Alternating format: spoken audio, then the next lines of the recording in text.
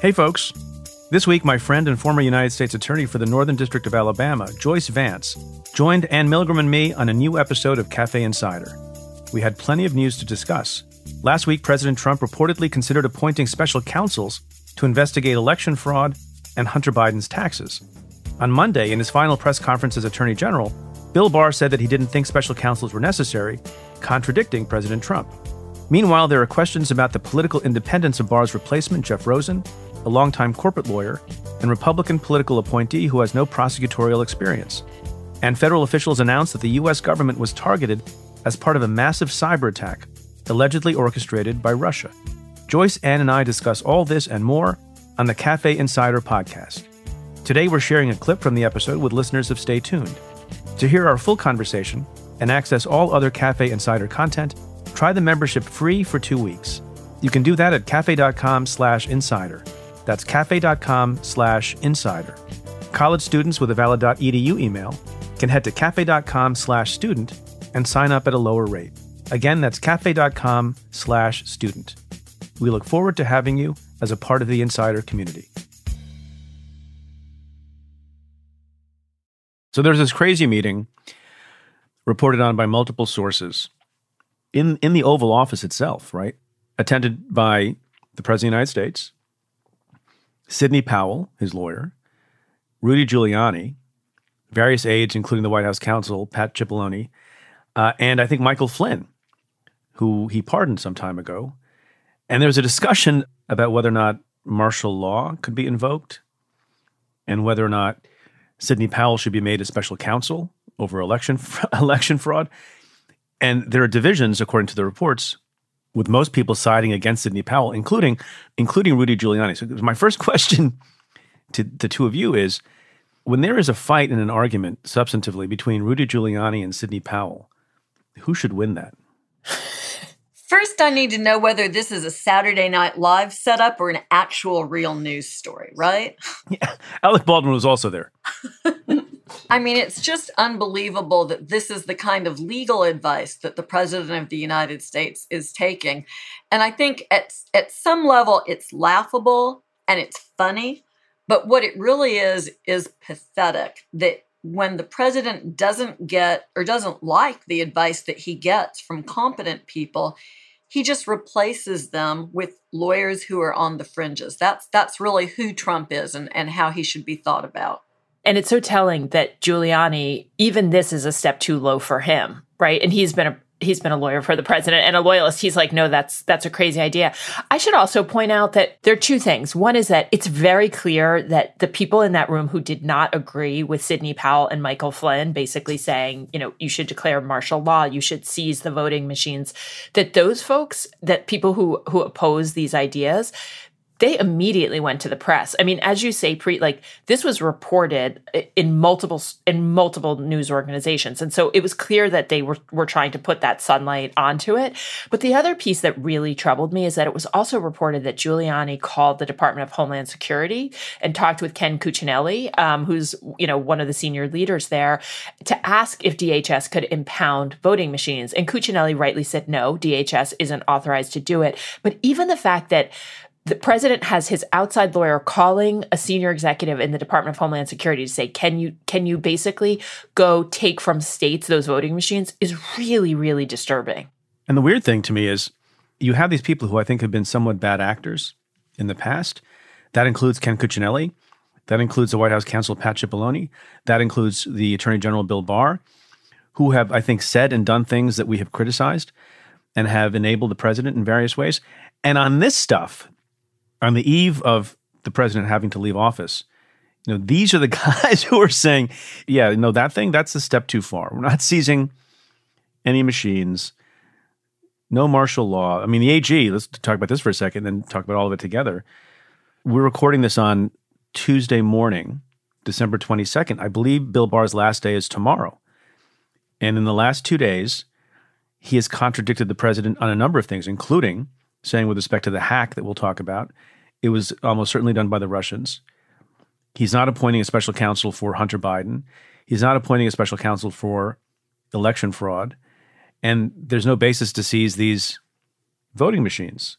So on his way out, he's doing and saying some of the right things. I think, Joyce, I saw you on television yesterday characterizing that in a particular way. But, what do you think is going on at the end of the term when people who were so enabling of the president in many ways are now putting their foot down, at least with respect to the most recent wild requests?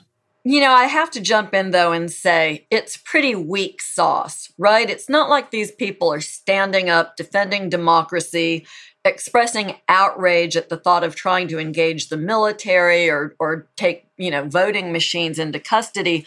It's sort of a very quiet no, a very quiet pushback against the president at a point in time where I think what Americans need to hear from their leaders, and particularly from these folks around the president who know better, that this isn't normal, that it's not acceptable, that it's antithetical to how our government works. So the fact that Bill Barr sort of at the 11th hour discovers that the world is round and says that is not all that impressive to me, right? I mean, it's clear that there's no rationale for appointing a special counsel when there's no conflict of interest with DOJ investigating. And look, Preet, you and I were both around. The John Edwards investigation started before the Obama Justice Department came into place. There was a Republican U.S. attorney in North Carolina who was running that investigation. He continued into the Obama investigation and took that sort of ill-fated case, which ultimately didn't result in a conviction, but he carried it through to indictment and did it.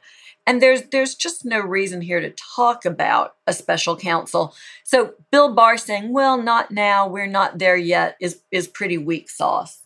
Yeah, it sort of falls under the category of you don't get points for doing the right thing. And this is definitely one of those examples where, but it's also such a sign of where we are in our country that I think we all felt a little relief yesterday when Barr said it. And so, again, I think Joyce is right. There's no basis for a special counsel on election fraud. There's no basis for a special counsel on Hunter Biden, right? And so I agree with all that, but I also, I did feel a little relief yesterday and a little bit, well, at least Barr is saying what we know is true, but yet some people need to hear it, I think, from him, that the president is really gone so far beyond anything that's democratic and fair. And the other point I would just make is I keep going back to the fact that people are saying no, but Joyce is right. I think you're right that they're saying it quietly, but it's also just the fact that the president is trying to do this and that people are pushing for this when, again, there's no evidence of election fraud, systemic election fraud, to then go out and have a special counsel. It's really disturbing to me that we've come so far into such a polarized universe that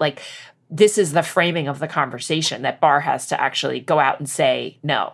Yeah, look, I think it's no longer true that Trump is just trying to create a narrative. I think he's trying to create a narrative about how the election was stolen from him. But I think he's also trying to see if it's possible, hope against hope, to stay in office. And there are crazy people, and I think we can call Sidney Powell along those lines. There are people who are telling him you can take the election back, and he's listening to them because he's hoping it may be true. And it's a measure, and I agree with everything you said, Joyce, about how it's weak sauce, but it's a measure, I think, of how crazy the newest requests and steps are that these erstwhile allies of the president are saying no. I want to drill down for a moment on one of the special counsel issues, Sidney Powell. I mean, I don't know quite what that means. Do we all agree that to be a special counsel with the powers and authorities and privileges that come with that job, like Bob Mueller had, that is an appointment made by the Attorney General pursuant to particular regulations. And if Bill Barr doesn't do it, and he said he wouldn't, and if the incoming acting Attorney General doesn't do it, Jeff Rosen, then I guess it's the case that the president could give someone he can give someone a title if he wants, any title he wants.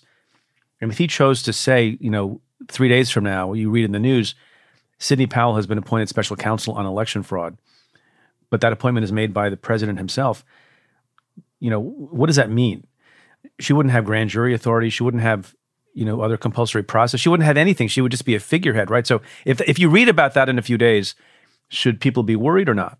It seems that she's more likely to become the White House counsel than anything else at this point. Although Rosen is sort of the wild card here, right? Yeah. We don't really know what he's inclined to do. The reality, though, there's not a lot of time left on this administration.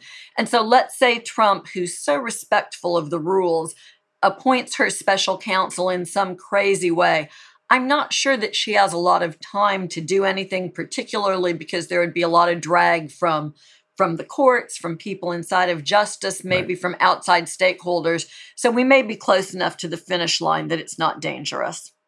I mean, there really isn't a lot of time left. I mean, this week, I think, obviously, it's a holiday week and next week as well. And people can be working, but I think a lot sort of quiets for sort of a week and a half. And then, January 1st, January 4th is the first Monday back. Like, it's really just a couple weeks until Biden will be sworn in. I do wonder about Rosen, though, right? Because, Bill Barr had suggested he come in as the deputy AG.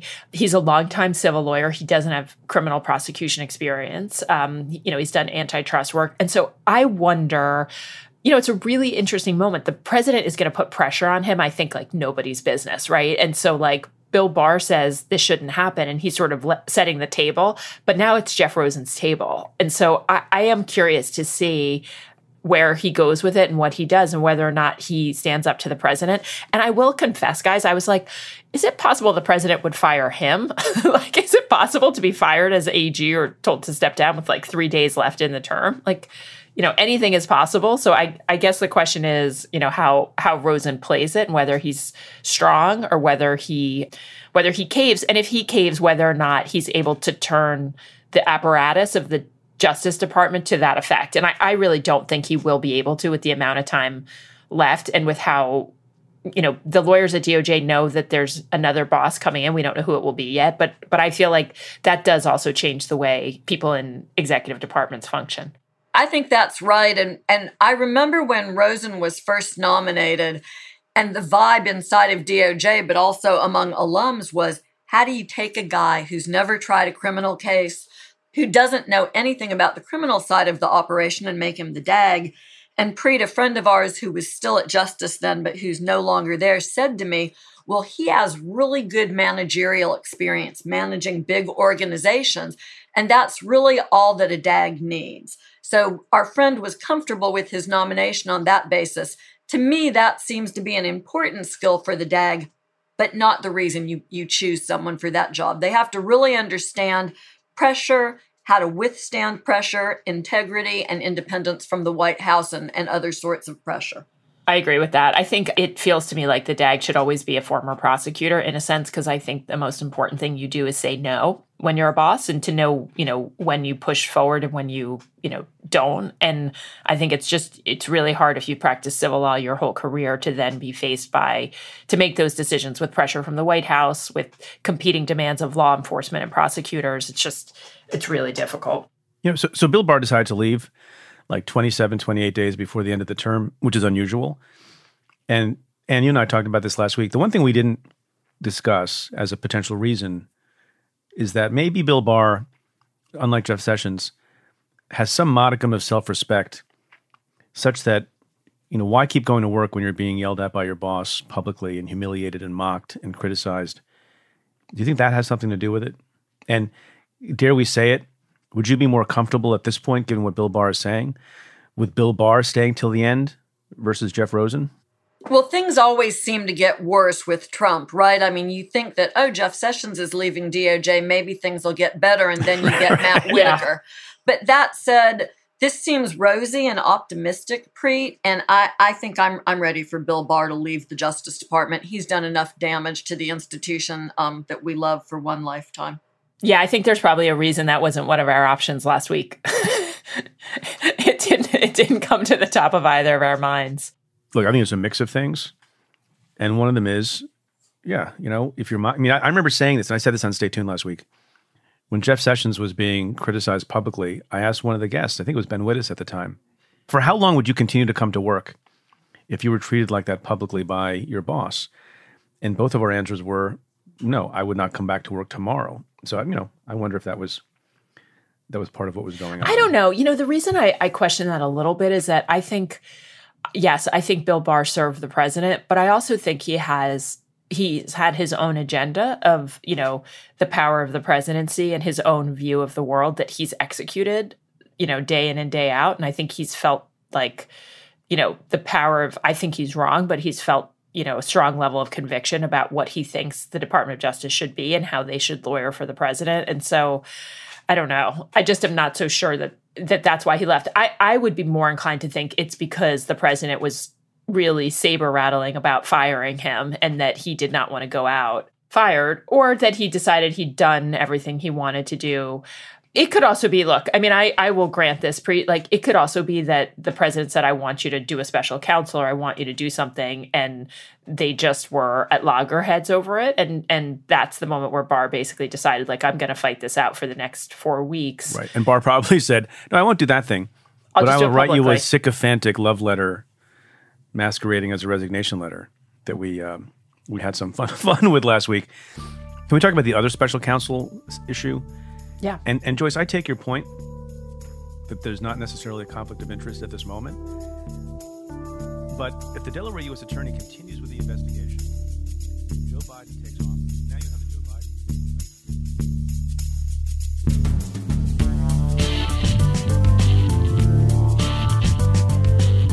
Biden. Thanks for listening. To hear the full episode, head to cafe.com/insider and try out the membership free for 2 weeks. Interested students with a valid.edu email can head to cafe.com/student. To the many of you who have chosen to join the Insider community, thank you for supporting our work.